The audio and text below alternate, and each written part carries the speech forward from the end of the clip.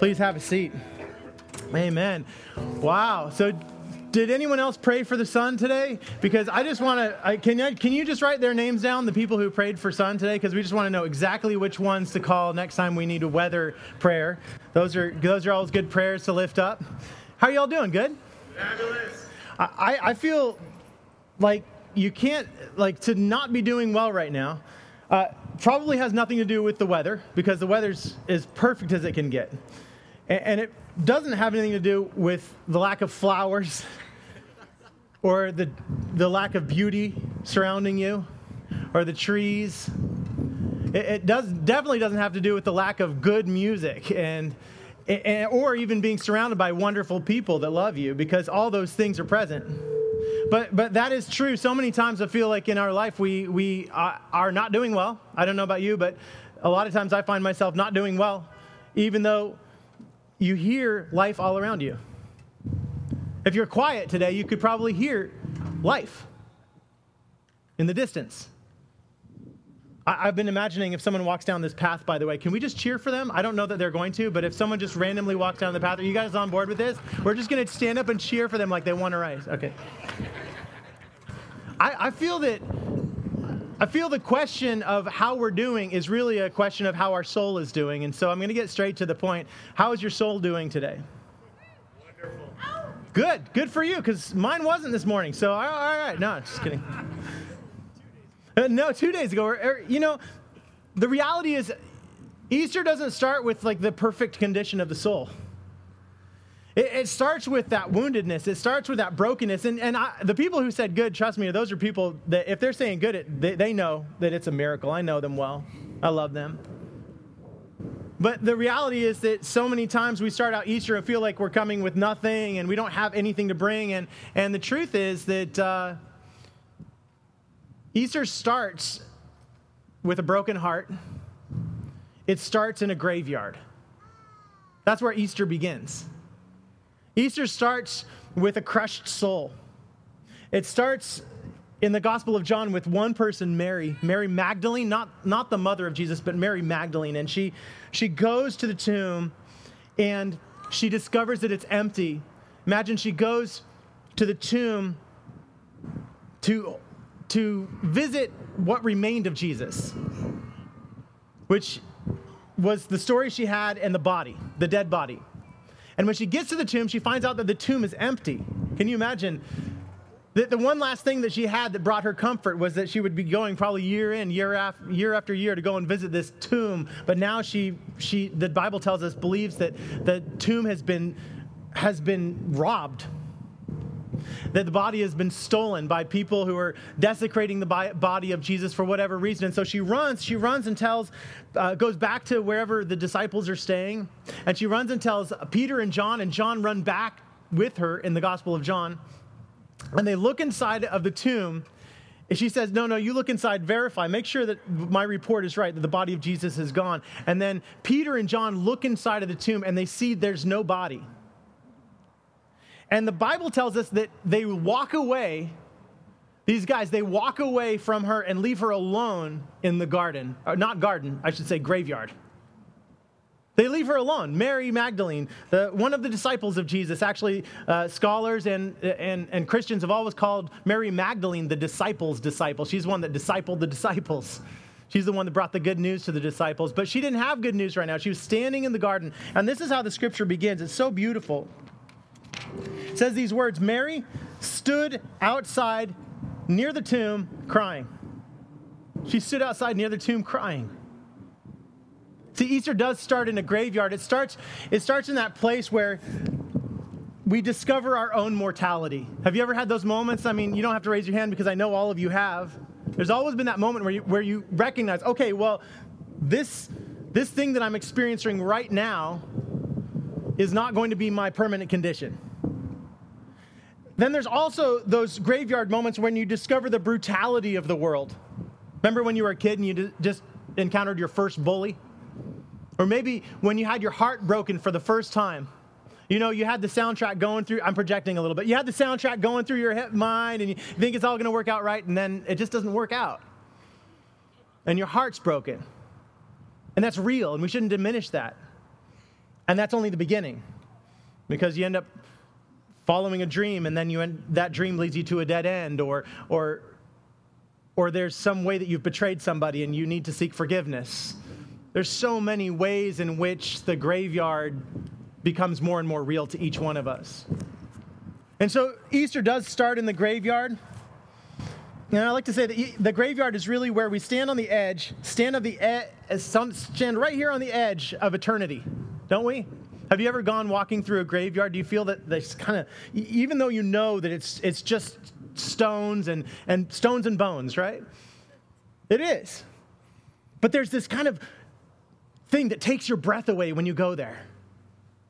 Because what's really happening, there's nothing really different about the stones and the bones, those conditions. What's different is about us, because we go there and we stand on the edge of eternity and we look across the chasm and we contemplate what is there. What is beyond that? That's where Mary's at. But now she, a lot of people tend to look at this moment of the Bible and they would normally tell you that the worst, darkest moment of the Bible is the crucifixion of Jesus, right? You've heard that, and it makes a lot of sense. But as I've thought about this passage, I realized that actually the darkest moment of the Bible wouldn't necessarily have only been the crucifixion, but it could have gotten darker. When Jesus died, and then when they brought his body and they put it inside of a tomb, and then that was the darkness where there was no movement, there was no change for a whole 2 days. And then Mary goes and she finds the body gone. As if things couldn't get worse, they got worse for Mary. And as word spread among the disciples that the body had been stolen, you can imagine that their souls were crushed. There's a famous saying that says it always gets darkest right before the dawn. And that's true in our lives. So many people have told me that the change, the one change, that 1 minute where everything goes from one direction in their life into a positive, better direction in their life, that one moment of change, there tends to be a common story in our lives where we find ourselves in the deepest parts of darkness in some way, shape, or form. And then we change because the light of Jesus comes into our life and it shines even brighter. Maybe that's why the darkest part is right before the dawn, because of the contrast. And so this is what the scripture says happened. It says that as Mary cried, she bent down to look into the tomb, and she saw 2 angels dressed in white, seated where the body of Jesus had been, one at the head and one at the foot. And the angels asked her, "Woman, why are you crying?" At which point, I would have run screaming from the graveyard. I don't know about you. What I find most odd about this is that she just continues in a normal dialogue with the angels, and we don't have any evidence that she's ever had conversations with angels before, but she's been around Jesus for a while, so maybe she's used to crazy stuff happening. So she says, "They've taken away my Lord, not..." Oh, by the way, am I talking to some angels? But she says, "They've taken away my Lord, and I don't know where they've put him." And as soon as she said this, she turned around and she saw Jesus standing there. But she didn't know that it was Jesus. And Jesus said to her, "Woman, why are you crying? Who are you looking for?" And thinking that he was the gardener, she replied, "Sir, if you have carried him away, tell me where you have put him, and I'll go get him." And Jesus said to her, "Mary." And she turned. And she said to him in Aramaic, which was his childhood language, which was the language she was most familiar with, "Rabboni," or rabbi, which means teacher.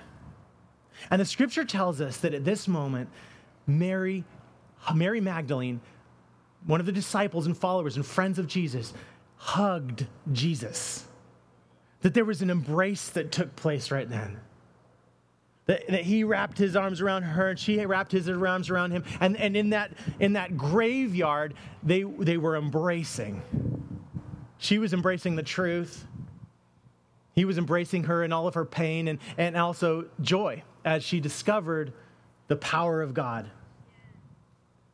Now, there's a couple things that I think honestly, if you look at a scripture like this, you could find 10 million things to learn from it. But there's a few things that I think are important for all of us to remember, because no matter where you are in your journey of faith, it's always true. But Jesus has always been there. Think about it. If God exists, right? It doesn't mean that God exists whether you believe in God or not, right? I mean, either God exists or God doesn't exist. It's not that God exists when you believe in God. And since God exists, if you believe that God exists, then God has always existed and God has always been there. It's not like God was there for you one moment and not there for you another. God was always there for you. And in the person of Jesus Christ, God has always been present in your life, ever since you were born. And before you were born, the Bible tells us. Even when you were in your womb, I knew you. See, God has always been there for you in your life. So now think back on the time when you skinned your knee, or when that bully beat you up, or when you had your heart broken. Think back on the time when you felt like the sickness had invaded your life. When you'd felt the greatest deep pains of wounding from rejection, or maybe the betrayal that you caused in someone else's life. See, Jesus was always there. Jesus is always there right beside you in your life. I find that amazing that Mary was going through her deepest, darkest moment in her life, and Jesus was right there the whole time. She just overlooked him because he looked like the gardener to her. So that gets to the second question: do you recognize Jesus? See, we tend to not recognize Jesus in our life. And I don't just say we, but I say, because that sounds like I'm going to the bathroom, I know, but, or it sounds like I'm a little piggy running to the market. Okay, enough of that. I have kids. I have little kids. I tell them these things. We. Okay, never mind. But it's us, the people of the Bible, the people for all of eternity. When Jesus encountered people, they would never recognize who he was. So when Jesus' parents were going into Bethlehem and the baby Jesus was to be born, they did not recognize him. In fact, they just saw Joseph and Mary, two stragglers off of the road, and they said, no, you're going to go have that baby over there because you're not important, and what's happening in your life is not important, and this, what we have in our life, is more important than what's going on over there. And the Bible tells us that the only people who recognized who Jesus was were some shepherds. And the only way they did it was by being visited by angels in a field. When Jesus was in his ministry and he was teaching in his hometown, people started to talk about how fantastic he was, that he was a prophet and he was a teacher. And you know what his neighbors said? They said, who, Jesus? No, that's Jesus. He just came in my back door and would grab stuff out of my fridge all the time. They didn't have fridges back then, but you know what I mean. And they said, no, that's Jesus, the son of the carpenter Joseph. We know who that guy is. There's nothing special about him. These are the people that knew Jesus the most in his life, and they didn't recognize Jesus. The Bible tells us that the teachers and the prophets and all the people who were closest to the Word of God and tried to study the Word of God, they would identify Jesus as a prophet or a teacher or whatever. But no one really seemed to recognize who Jesus was. I love in Scripture that we find out that one of the first people to really recognize who Jesus was one of the people who helped put him on the cross as a soldier, a centurion. And when he died, he said, surely this was the Son of God. And even now in the garden, Mary's looking for Jesus. She wants nothing more than to be embraced by Jesus, and she still can't see him because she thinks that he looks like the gardener. How many times in our life do the appearances of Jesus get mistaken for gardeners or grandmas or teachers? See, the Bible teaches us that we are the hands and the feet of Jesus. That the hands and the feet of Jesus are around us, and we just don't recognize it. There's other people who misidentify Jesus because they take bad experiences they've had. They take experiences of abuse, and they say, well, that was Jesus. And no, it wasn't. It was not. Or they take people who've said to them that Jesus is judgmental. That when Jesus would encounter them, that Jesus would only have his arms folded and stand in judgment. That's not what we learn in Scripture. Jesus embraces. Even Mary Magdalene, who was one of the disciples who turned their back on Jesus and helped to put him on the cross there, every single one of them, Jesus embraces her. A lot of people think that Jesus is someone who doesn't love them all the time, that Jesus' love is conditional. And we need to start to throw away those misrepresentations and misidentifications of Jesus and come back to the biblical understanding of Jesus. to have our eyes open to who Jesus really is, and to allow ourselves. Now, this is the next part. This is the next step that I would say is really, really hard, is to allow ourselves to embrace Jesus and to be embraced by Jesus.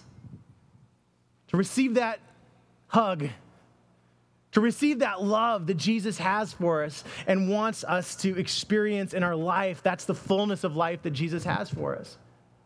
I love that in the moment that Jesus was with Mary, in that one moment, that 1 second, everything, all the greatest things in the world happened in 1 minute. Everything. It went from thinking about, not thinking about the future to thinking about the future.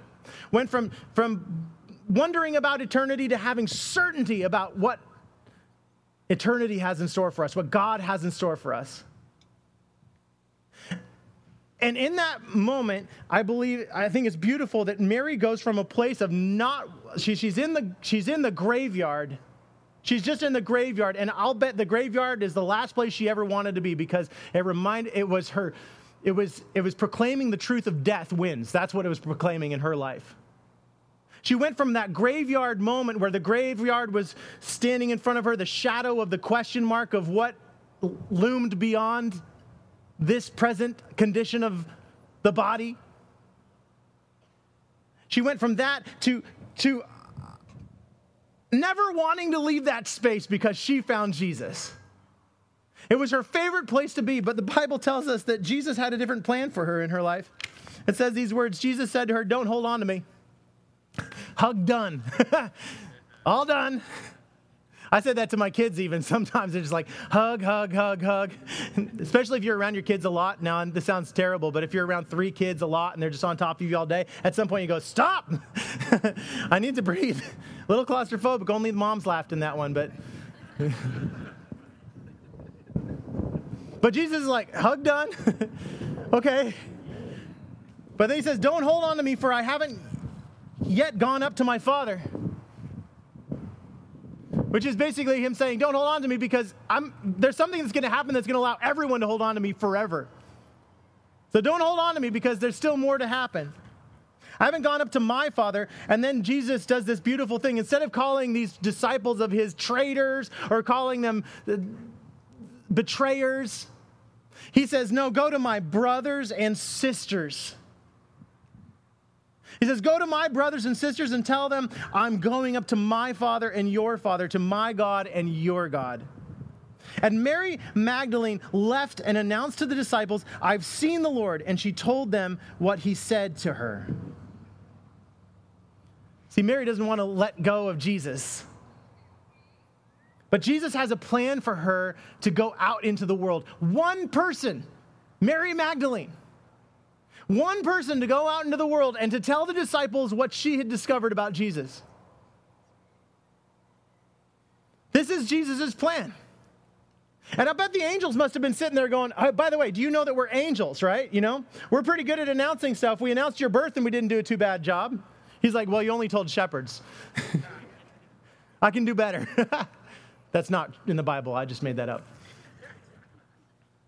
The angels, I can imagine the angels sitting there. You know what angel means? It means messenger. It means messenger. The angels are like, by the way, that's my job. And Jesus says, no, I have a different plan. See, you know what? These people are going to do the job that the angels, that you guys wish you had. You didn't realize that each one of us has the job that the angels wish they had? We have the job of going out into the world, into the places. So this is the shift that takes place. Are you ready for it? The shift is that you have encountered Jesus in your graveyard, whatever it is. You've encountered hope. You've encountered joy. And you know what? You might be saying, I don't really see Jesus. I'm only encountering a beautiful song in my life right now, and I'm in my graveyard moment. And I would argue that is Jesus. And you're saying, but I don't know. I just feel like I haven't encountered Jesus, and I've only had a donut hole on the way in and a cup of coffee. And I would say, can I get a little praise Jesus on that? Just a little bit? For caffeine? And the love? And a lot of times there are all these misidentifications of Jesus, and I would say, you know what? Jesus has been there. Jesus is there for you. Jesus is ready to be embraced by you. And whatever you have, that would be called the mustard seed. That's all you need. A lot of people say, I need a mountain of faith because I see people with mountains of faith. Jesus changes the world through just one seed. Just one seed, one person.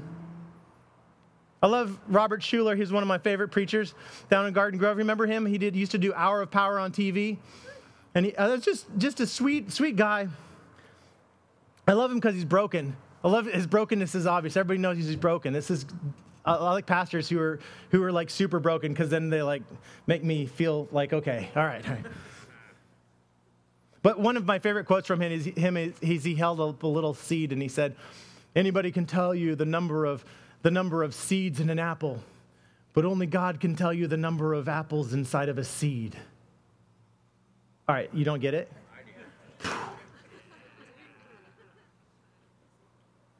One, just one. Jesus sent that seed out. He sent Mary out into the world, and she told the disciples, and they encountered Jesus too, because they were saying, "Hey, I can't really believe this." They had the same response that Mary had when she encountered the angels. And that's true. We hear the great news. We hear the good news from different people in our life, and the reality is God loves it when people say, "I need to see for myself. I need to experience for myself," because then God says, okay, when you ask God and you say, "God, I want to experience this for myself," that's when God says, "All right, now you're ready."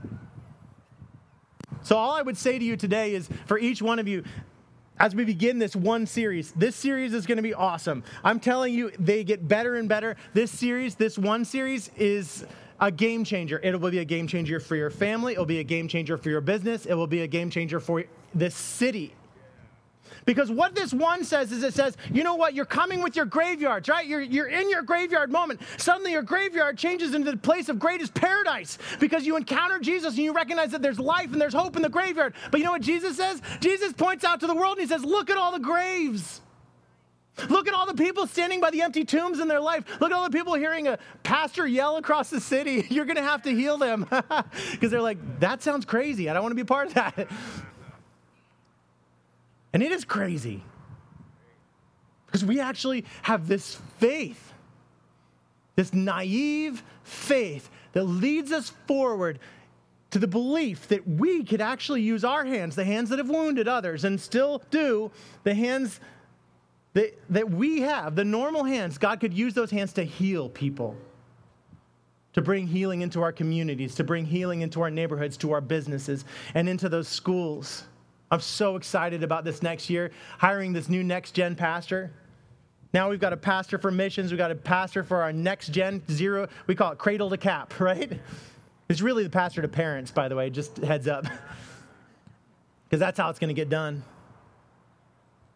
We got our worship pastors lined up. We got our team ready. But, you know, the reality is that's not how the kingdom is built. Not at all. Because I know these guys are the pastors of hugs, man. They put on down jackets in the wintertime, and when you come to church, just stay away from them if you don't want a great hug. They're amazing. There's pastor for planting orchards and bringing good things into life. Jesus was a gardener. You can see him up there. I wonder if she mistook him for the gardener because he had clippers in his hand. He's like, let me just make this a little more beautiful. We have pastors of business. We have pastors in the schools. We have pastors. I see so many pastors. Each and every single one of you is a pastor. And what we do here is we bring the honesty of our condition, and we encounter the truth of our Savior, and we experience the depth of that embrace, and we depart in obedience, faithful obedience to his command to go into the world and to meet people in their graveyards and to see the transformation that takes place. I'll say being a pastor is the best job in the world because you have a front row seat to see what God is going to do. It's never about what you're going to do. Downstairs, they were saying, hey, we have a lot of kids here today, and it's so awesome. I said, yeah, there's a lot of kids. I said, if it doesn't work out, just tell them, well, we asked God to make it work. Just say, God, what happened? We're sending you on a mission, but the mission is to just faithfully follow Jesus and see what he's going to do and to go into those places and to proclaim the goodness. And even if you're not sure, it's pretty amazing to say, hey, you know what? Why don't you just come and see? Just like Mary did. Hey, Peter. Hey, John. Hey, guys, I need your help. I need to come investigate this with me. Would you do that? That's such a good experience. I've seen so many people, I've seen myself change more than anything when I take people along for the journey with me because I learn more about the goodness of God. We're so thankful you're here today. Do you realize that we prayed for you guys to come here? We prayed that God would stir in your hearts. I don't know what miracles had to take place for each person to come here. We're so thankful that you're here today. And we want you to question, and we want you to wrestle, and we want you to be honest about your journey, because I'm going to be honest about my journey. I'll be honest when I have moments of doubt. And I want to welcome you into that journey where we just walk through life together. And we say, this is how I've experienced God's goodness. And that's the journey we invite you into today. At Highlands, our tagline is where the journey begins. And so my prayer is that you would just join this journey with us, that you would experience this path, and that you would start to wake up to the beauty of the birds and the life around you. Wake up to the ways in which God is speaking to you through the sun and the trees and through even the gravity that is rooting your feet to a beautiful, beautiful earth. And then you would find yourself in the stillness, those moments, encountering the honesty of your soul and being okay with that as you stand, as Mary did, on the edge of eternity, looking across that great chasm and asking those deep questions. And then allowing God to shine God's light through Jesus Christ into your life.